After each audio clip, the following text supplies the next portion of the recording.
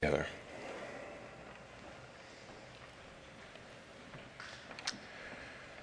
Father, we pray that you would speak to us through your word tonight. You would anoint us by your Holy Spirit to be able to receive it in the way that we desire to, as your very words to us, words of life, Lord, words that are going to outlive the heavens and the earth, words that will never disappoint as we allow you to give them a living place within our lives and a place of obedience. So we pray for the work of your Spirit that is just right for this passage that we're studying this evening, that will take these wonderful, wonderful truths, build them into our relationship with you, build them into our spirit, so that they can impact us now and then be brought to our remembrance by your Spirit as needed for the rest of our pilgrimage here. And we pray and we ask these things of you in Jesus' name. Amen. Please be seated. Good evening to you. Good evening. We're glad you're here tonight. John's Gospel, chapter 15 this evening, Sunday night, through the Bible, Genesis to Revelation. And we remember that as we come to these chapters in John, chapters 13 through 17, that they are Jesus' instruction to the disciples on the night before his crucifixion, and they're in an upper room in the city of Jerusalem as he delivers this teaching to them. That's why it's known as the upper room discourse. And the purpose of this particular teaching is in order to prepare the disciples for a coming separation. In chapter 13, Jesus spoke to them of the fact that he would be leaving them, departing from them. This concerned them greatly, alarmed them, and that all they'd known of him was to know him face to face, physically in their presence. This was going to change everything. And so Jesus now instructs them and us on how to relate to God, walk with God, what we need to hear now during this now 2,000-year separation between Jesus' ascension into heaven and as we await the rapture of the church. And so he continues in that same theme, and we pick it up in chapter 15, verse 12. Jesus is speaking, and he said, "This is my commandment, that you love one another as I have loved you. Greater love has no one than this, than to lay down one's life for his friends. You are my friends if you do whatever I command you. No longer do I call you servants, for a servant does not know what his master is doing. But I have called you friends, for all things that I have heard from my Father, I have made known to you. You did not choose me, but I chose you and appointed you, that you should go and bear fruit, and that your fruit should remain, that whatever you ask the Father in my name, he may give you. These things I command you, that you love one another." In this passage, Jesus declares us to be his friends. And the word that he uses for friend there in the Greek as it's translated for us, it means friend, it means beloved, it means a companion. In the ancient world, it was the word that was used most often of the groom's best man at his wedding. And so it speaks of someone who is one's very best friend. It is amazing to think of the fact that that is how Jesus views us in our relationship with him. We know what his relationship means to us, but here we get a glimpse at what our relationship with him means to him. And I wouldn't presume to believe that he would consider me to be a friend unless he said it, as he says it right here. But he does say it, and it's important for us to realize that. I think because some of us might be hesitant to accept that kind of intimacy in our relationship with God. Sometimes we can be raised even within the realm of Christianity, within a good, strong Christian church, and we come to know God as infinite and omnipresent and all-powerful and all of these different kind of titles that being given to him. And And all of it produces this awe and this humility in our hearts. And there's even the nurturing sometimes of a sense of distance between us and him by virtue of these characteristics. And those things are all wonderful in our lives, but God knows that we need to know him, Jesus does, as a friend as well.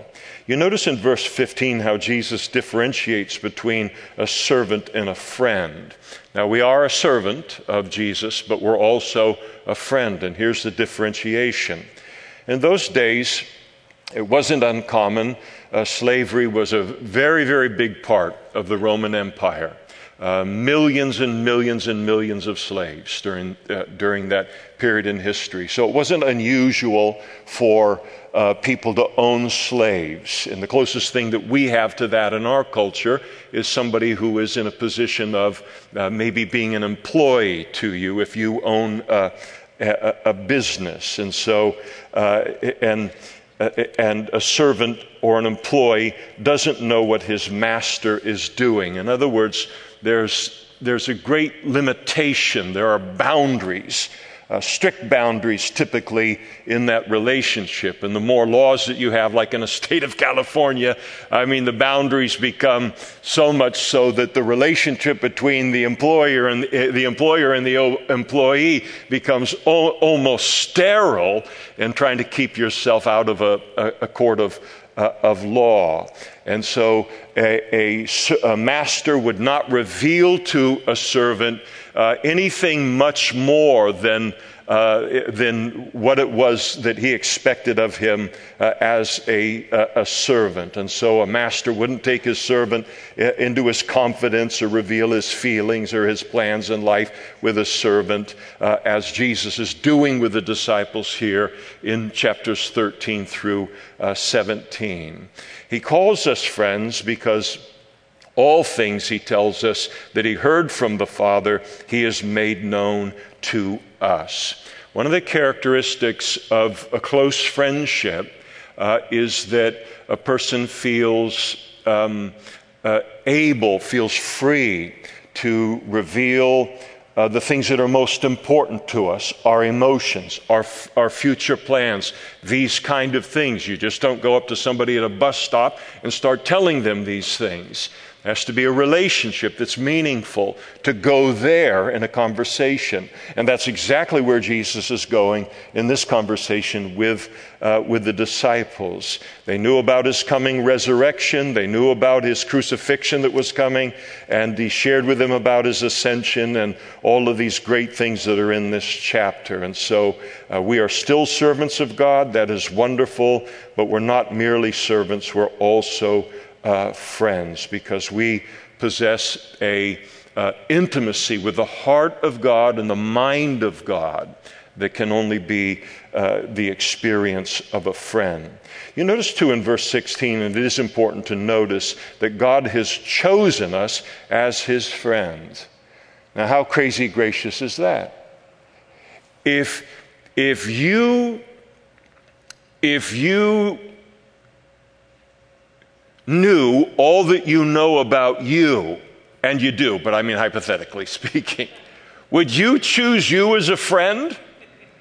How flaky we are, how unfaithful we can be, how conditional we can be in our love, how distant we can be in a relationship. God didn't get a bargain in choosing any of us as a friend in this regard. And yet that's exactly what he does here. And by the way, if you thought of yourself, yes, I see exactly why God chose me. I see all of these great things that I bring to my relationship with him, and he's so blessed to have me. Then you need to be more thankful for his choosing you than all of the rest of us. And so God's choice of us for not only salvation, but choice of us for personal relationship with him, to make us his friend, ought to be something that always keeps us in awe. It always ought to be a mystery to us. I think that our friend Gail Irwin has the classic statement on this. He said, I heard him say one time, he said, the only thing that makes me question God is his choice of me. And I think that all of us can understand that in our own relationship with God. And so to be chosen as a friend, of course, it is a great privilege.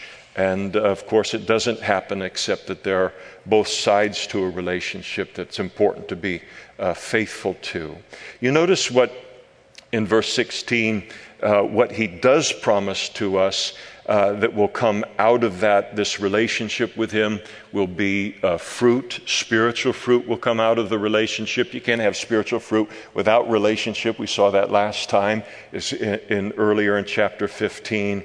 And then a supernaturally effective prayer life comes out of that. We like to talk with our friends. And so understanding this about God, that he is a friend and we are a friend to him, is going to impact our Christian ministry in a way that we wouldn't know if we didn't understand that this is the kind of relationship we have with him.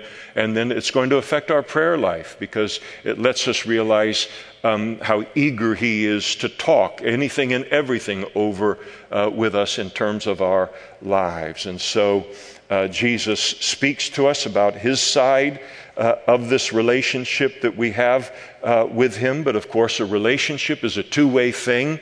And so Jesus in this passage also instructs us on how we can be a friend to him and how best to express our friendship to him. We're so grateful for the relationship. We're so grateful for the friendship. And so how precious is then the instruction, the revelation from his own lips about how we can in turn be this kind of a friend to him. Our side of the friendship, how we can be the best friend to Jesus, is given to us here in this passage as well. In verse 14, he tells us by simply obeying his commandments. You notice in verse 14 there that Jesus does not say I am your friend if you, but he says, you are my friends if you do whatever I command you. He is not hanging the relationship over our heads. He's not going to abandon the relationship if we are not what we're supposed to be in this. But here he tells us now how we can show a commitment to the relationship as well. He's already shown his commitment to the relationship in his death upon the cross for our sins. So the disciples are definitely going to be wondering. They felt they had a friendship with him for these 3.5 years of his public ministry. And then how in the world are we going to maintain this friendship? How are we going to show friendship to you now in this separation where you're not going to be physically present with us anymore? And God said, if you want to do that, Jesus says, just simply obey my commandments. And I will receive that as an expression of your loyalty and your friendship with me.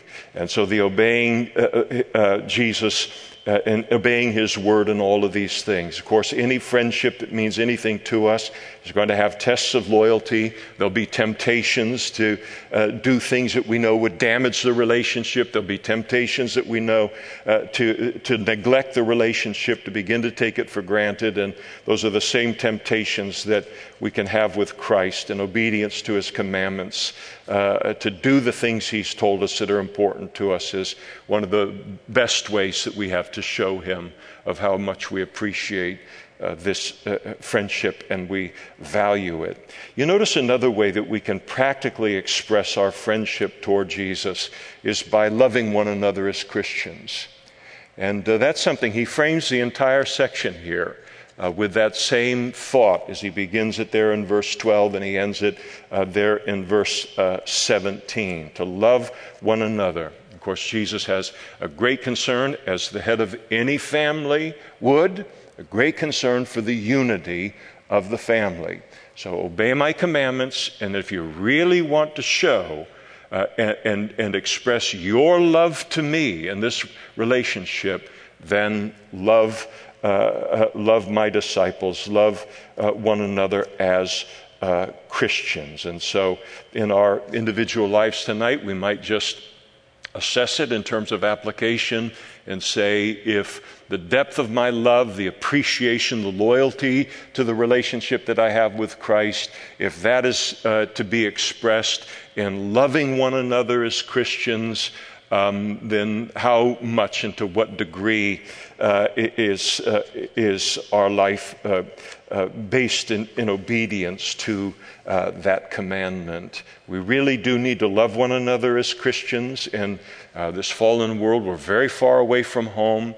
We all know the challenges that we face as human beings on this earth, but then Christians on top of that, and we need each other.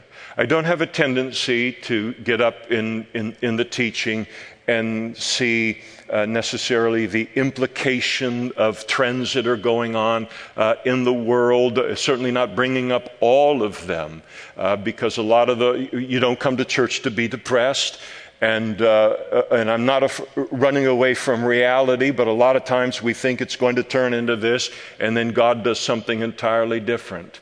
But any Christian with our hearts open and our eyes open, our spirit open to what's going on in the world and in this country, can recognize that we are, as Christians, being systematically marginalized by power. I'm talking about people in positions of power in the United States to marginalize us for the purpose of minimizing influence, and there's a real target that is on us at this time.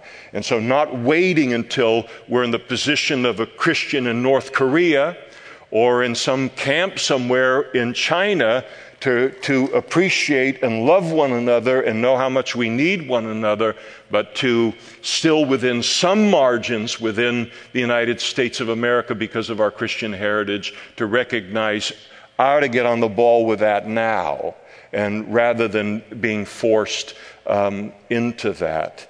There was a block of my childhood that included living in quite a few foster homes. Some of them were very good and some of them were very not so good. And as long as I was with my twin brother, as long as they did not separate us, as long as he was there, I was okay.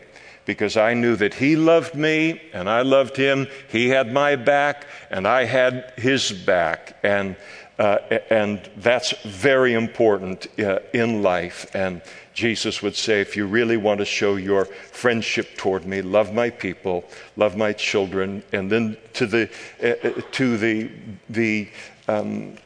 model of how to do it, he tells us in verse 12, is I have loved you. You say, how in the world do I love other Christians and love one another in others in the body of Christ? And Jesus said, just take what I bring to you in our relationship, the things that I lavish on you, patience, faithfulness when you're not faithful, being with you, a comfort, all of these things, everything that you have a long history with from me to you, and then just be that to other people in the body of Christ. It doesn't have to be the reading of a 600-page book or something like that in order to get to understand that.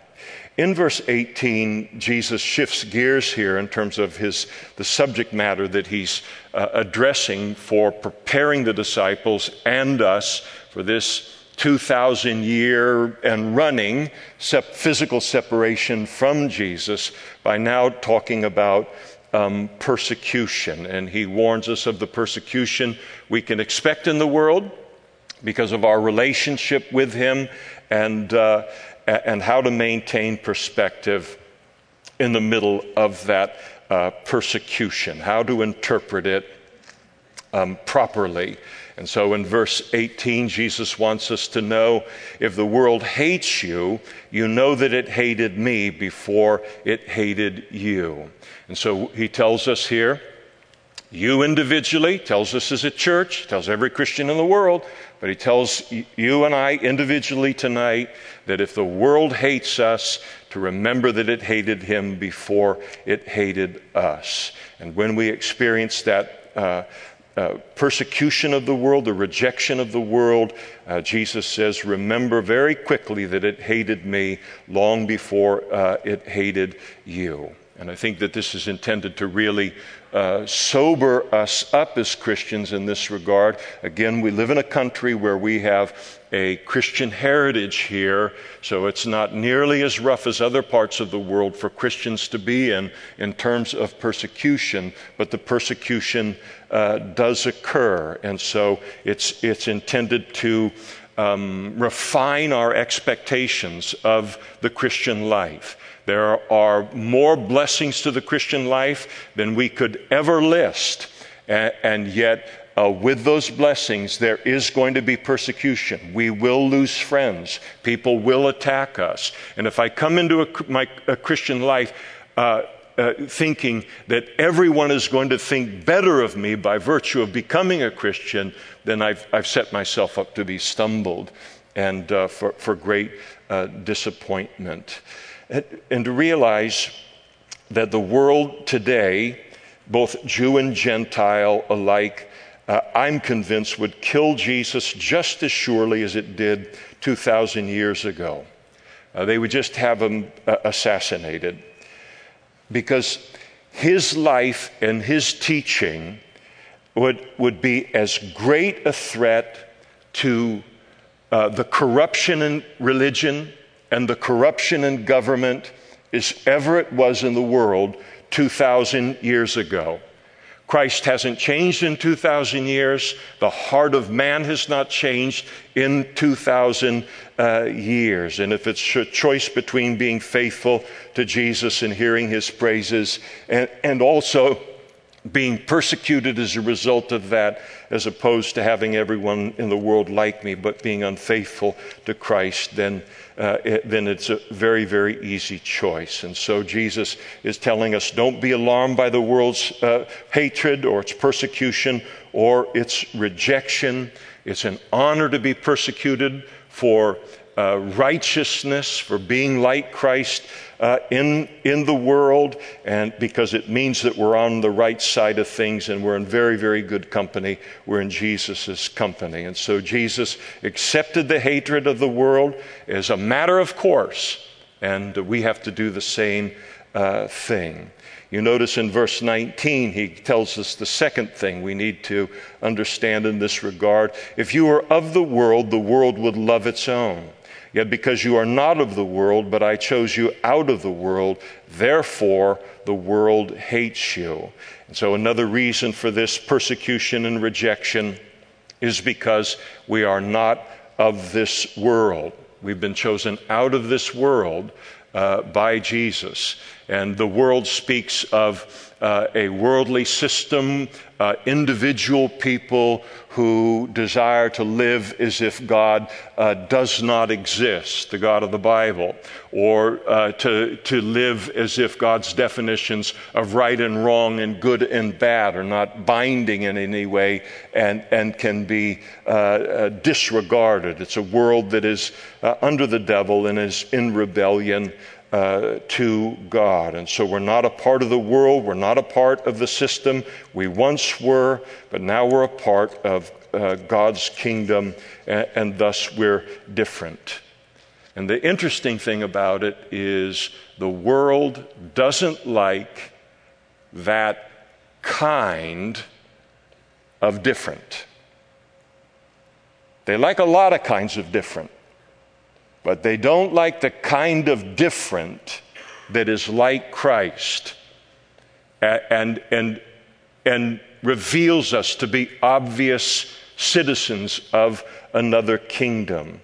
And so there is that bullying that will go on, the bully nature. It's just a terrible thing. That young girl just breaks our hearts who committed suicide as she was beaten up in a schoolyard here in the United States of America, put out on social media, and it hurt her so much that she went and she took her life, and she wasn't protected by the people that were in positions to protect her.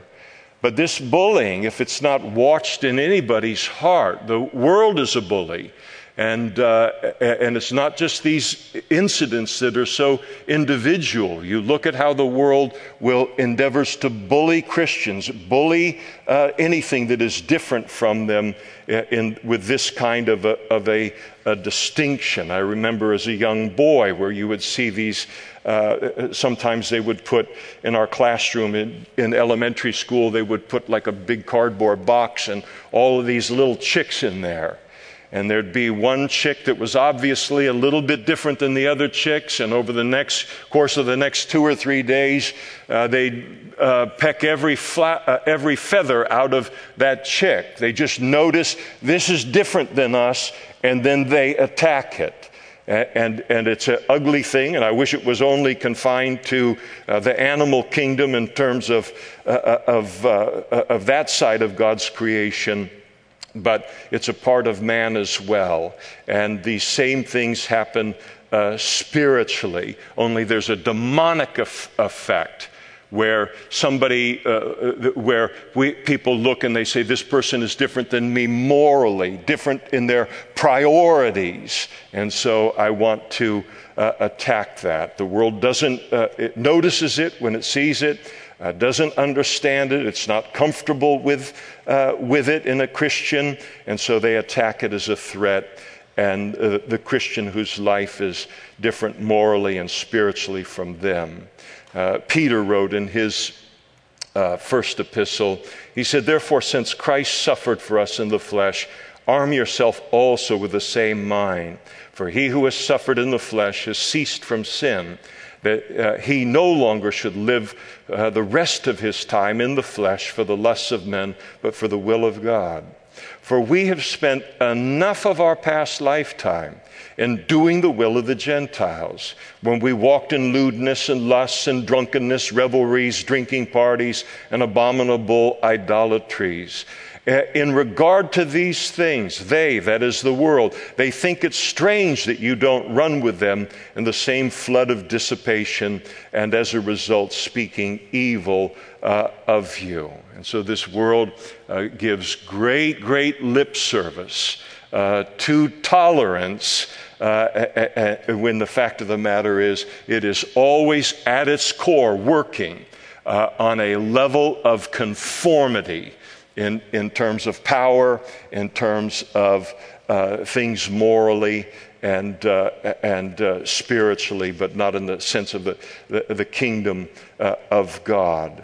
And so they are only truly tolerant of what is of the world, and everything else outside of that it hates.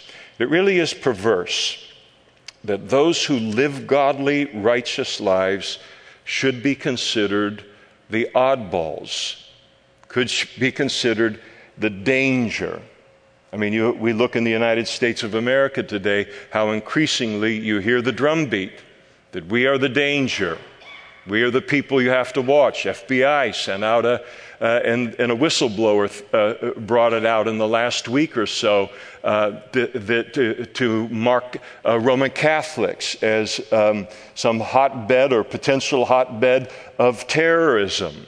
And so you look and you say, what am I? I mean, I'm just living a life that is good. It's right before God. It only does good for other people. And yet, if I'm odd, I'll admit that. But it's in a good way that everybody ought to be odd.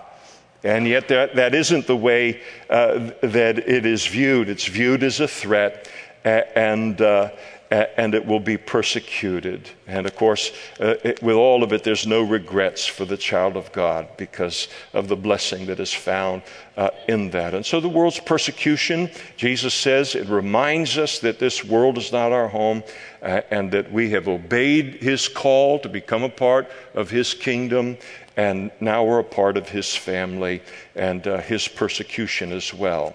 He goes on in verse 20, and declares, remember a word that I said to you, the word that I said to you, a servant is not greater than his master. In terms of persecution, in other words, we cannot, and I mention this every so often, but we cannot expect the world to treat Christ in us any differently than it treated Christ in his physical presence 2,000 years ago.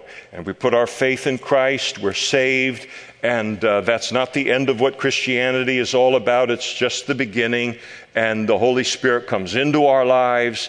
He begins to change us supernaturally and making us more and more like Christ in our thinking and our doing and our speaking. The upside is that we're becoming more and more like Jesus every day.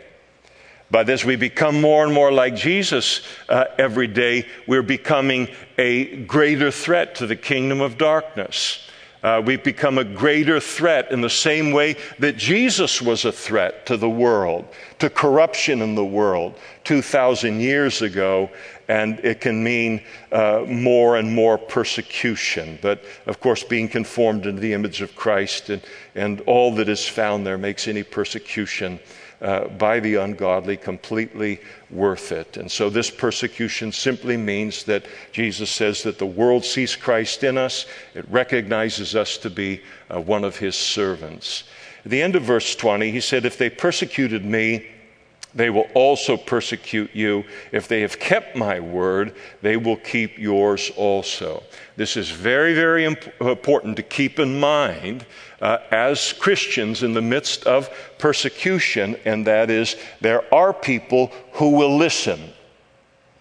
There are people who do watch our lives with the hope of seeing something different, to see a different kingdom, to see a different master in a person's life. And so our lives, as God is making these changes in our lives, there will be people who will listen to the gospel. They'll be attracted to what it is that we have spiritually. And so often, just knowing that can get us through seasons of persecution. That yes, these people hate me, these people attack, these people ostracize me, but over here, this person is listening. This person is seeing. Or even if I don't know that there's a group of people that aren't on the active persecution side of this thing. They're watching it. They're listening to the whole thing. And it is worth it to me, worth it to us, to endure that persecution by some group in the hopes that this other group will listen, and Jesus says they will. And they will obey and become Christians, and they will enter into the kingdom of God, as we did. It's amazing what we will endure in terms of persecution when we endure it not for ourselves, but we have the higher motivation of enduring it for the good of others that are around us. And it's this knowledge that makes persecution and rejection worth it. And I've noticed through the years, some of those that rejected me at first upon becoming a new Christian, you're going to lose friends. You're going to lose relationships. Some people are cordial about it, and some people are not so cordial about it. But then a year later, 6 months later, 20 years later, 5 years later, the letter comes, the phone call comes, the something comes, and now they've got questions about this thing because they've seen it stick. They know it's not a flash in the pan in our lives, and that makes all of this rejection worth it. And we have to keep our eyes on that group, Jesus tells us as well. In verse 21, he said, "But all these things they will do to you for my name's sake, because they do not know him who sent me." And so the fact that they hate Christians reveals that they don't know God. That is, they don't know God the Father. This is most especially important to recognize in religious persecution. No one on the face of the whole planet truly knows God who persecutes Christians, because no one who knows God would ever do that. And so anyone who persecutes a believer for their simple faith in Jesus Christ is just revealing, Jesus said, they don't know the Father. And of course, the greatest persecution that Jesus endured in his public ministry was not from the sex, drugs, and rock and roll crowd. It was from a religious crowd that came against him. That persecution, and the Jewish religious leaders of Jesus' day, they claimed to love God, but then on that ground of loving God, they hated Jesus, and Jesus declared of them and such people today that you can't. You can't hate me and love God. And so they may have a relationship with a religious system. They may have a relationship with a systematic theology, but they do not have a relationship with God. No one who is in relationship with God knows that God the Father will ever persecute a Christian. And sometimes persecution at the hands of religious people is hard for us to understand, more hard than persecution by secular people, but Jesus warns us not to be surprised by it. Verse 22, if I had not come and spoken to them, they would have no sin, but now they have no excuse for their sin. And so the world hates Jesus because he has exposed their sin, and he's removed their excuses for continuing in sin.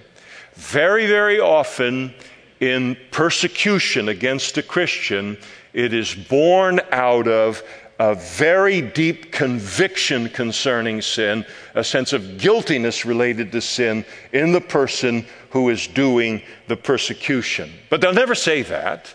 They'll never come up to you and say, you know, your life just makes me feel so guilty. It's so good, and I know I ought to be like you, and I just want you to know that's what's behind my mistreatment of you. No, they never will say that. And so Jesus tells us that very often that is what's going on. So again, we can be prepared for it and process this kind of thing properly.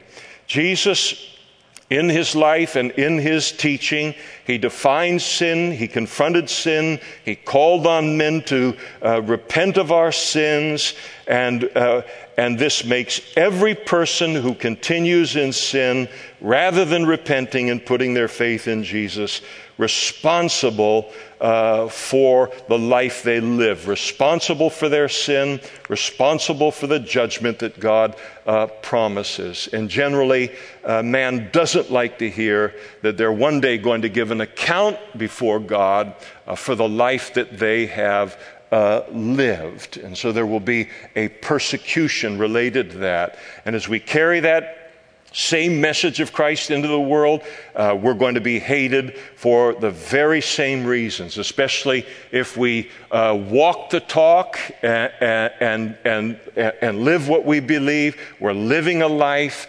in obedience to the Word. We're living a life that testifies to the power of the Holy Spirit in this Christian life. Again, the fact that we can do it means that anybody can do it. Anyone can be born again. Anyone can live the life that we're living in obedience to Christ.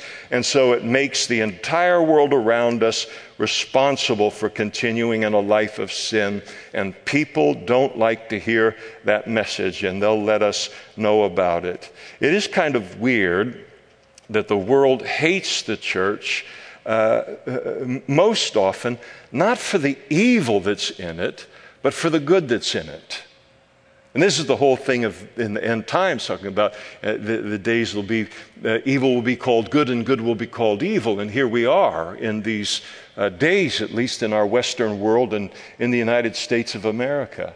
You look at the vitriol, you look at the hatred. I'm going to talk not on an individual level, but on a national, on a state level, where the hatred that is directed, the persecution that is pointedly directed toward Christian is not at all for any evil that is in us, but for the good. And so holiness has always been a threat to the worldly system. They recognize it for the threat that it is, and to them, and the threat that it is most of all to the sin that they love. That's the fear, is that too many people will become like what a Christian is, and then it will put the sins that they want to engage in under some kind of a threat. In verse 23, Jesus continues and he said, "He who hates me hates my Father also." And so he goes even further here than he did in verse 21. He states that if someone hates Jesus, not only does he not know the Father, but he hates the Father, because Jesus and the Father are identical. You can't separate between the two. Jesus said, "Everything that I taught, everything I did in obedience to the instruction of the Father."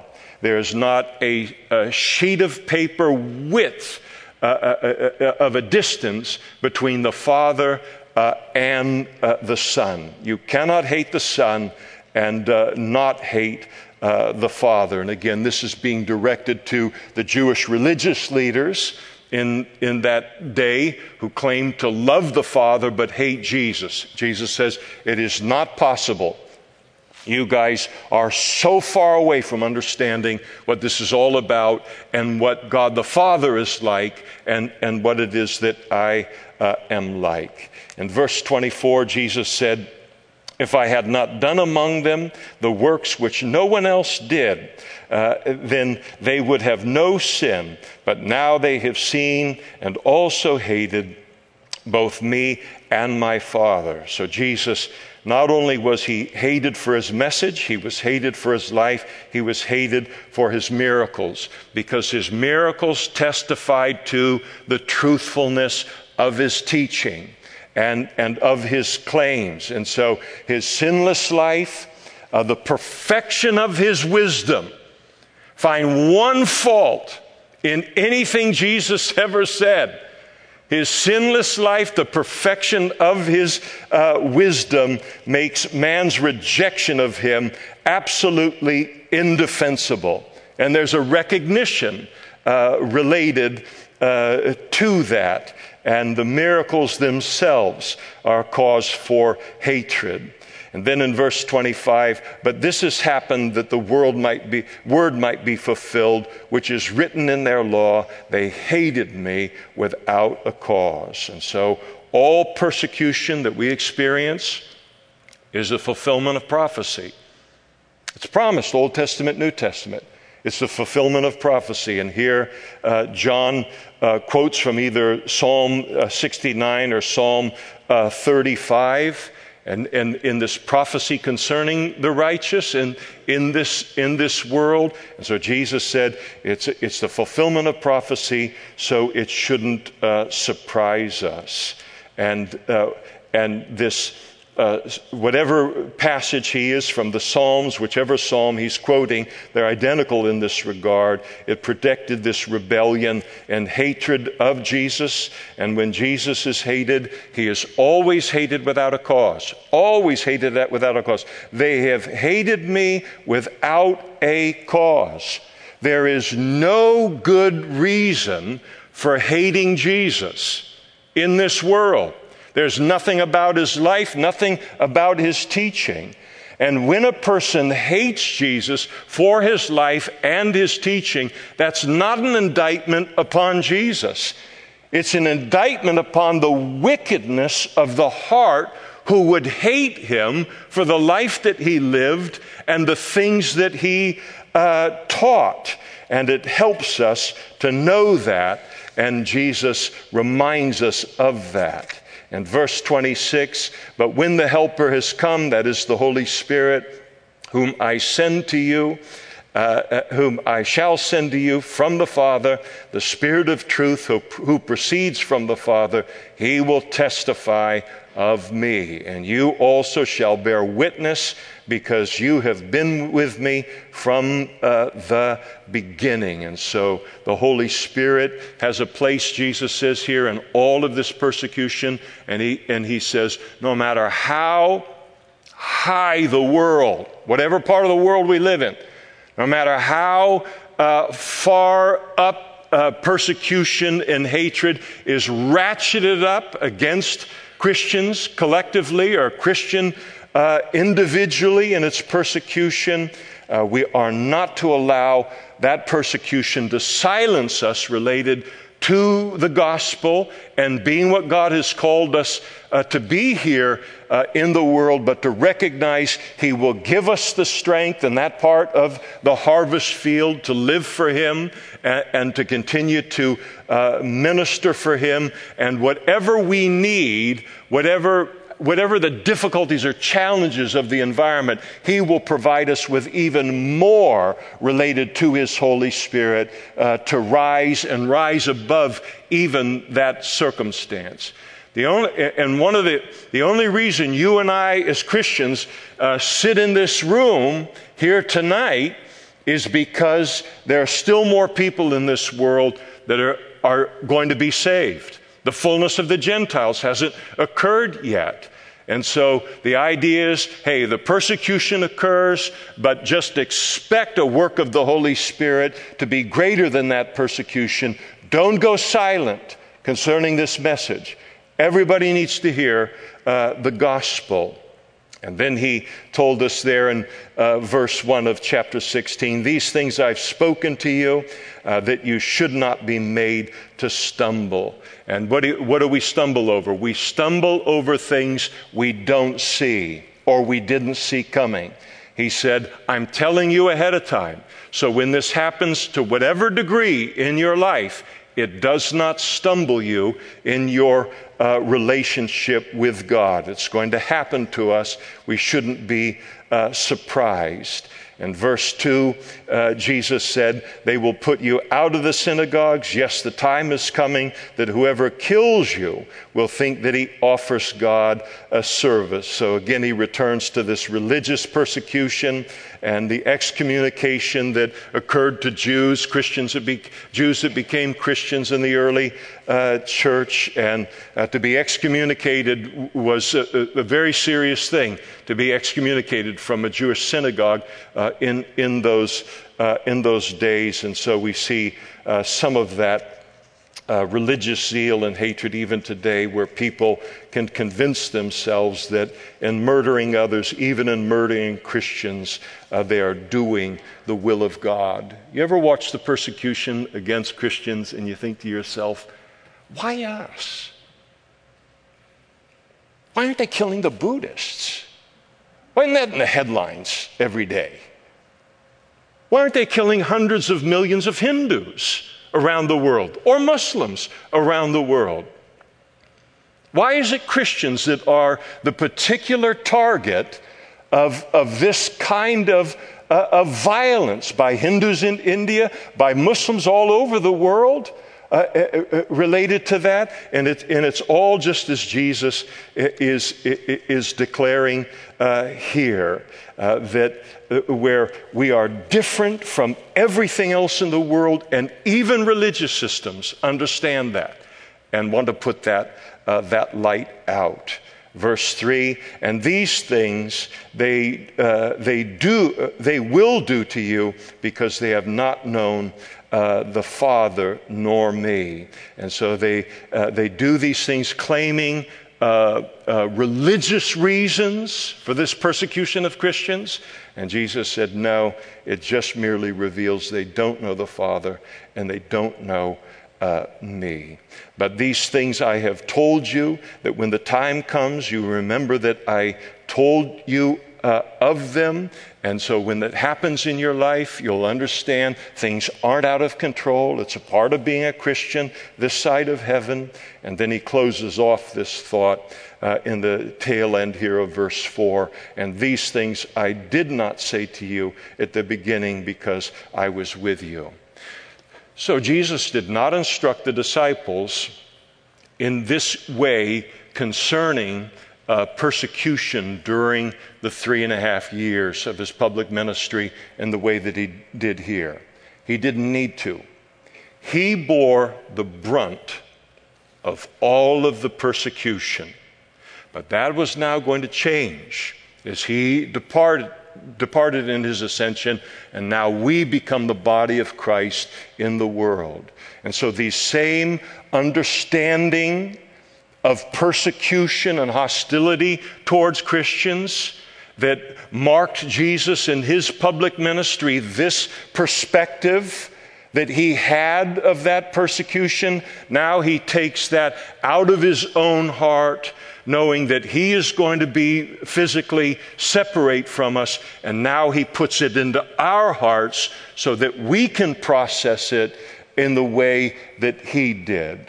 And it's such an invaluable section of Scripture here, and one to put in our noggins and to remember in those times in which we face persecution in our lives, whether we face it as a body of Christ as a whole in the United States or in the world, or individually, to come back to this place to regain perspective and to understand what is really going on. It is rarely personal. The persecution is because of our identification with Christ, and the motives are a multitude, as Jesus lays them out here. A very, very blessed and important equipping passage within this upper room discourse. Well, we'll enjoy the Lord's Supper tonight, and so if the worship team would come forward now, we will worship the Lord as we consider these things that we've looked at tonight, and as we do this in remembrance of him. To remember Jesus tonight. And if the men will come forward now and prepare to serve the Lord's Supper, as you receive the bread and the cup, it's in its own little container. Hold the bread, and we will pray together, and then we will partake together, and then we'll do the same thing with the grape juice. Let's give some time now to remembering our Savior tonight.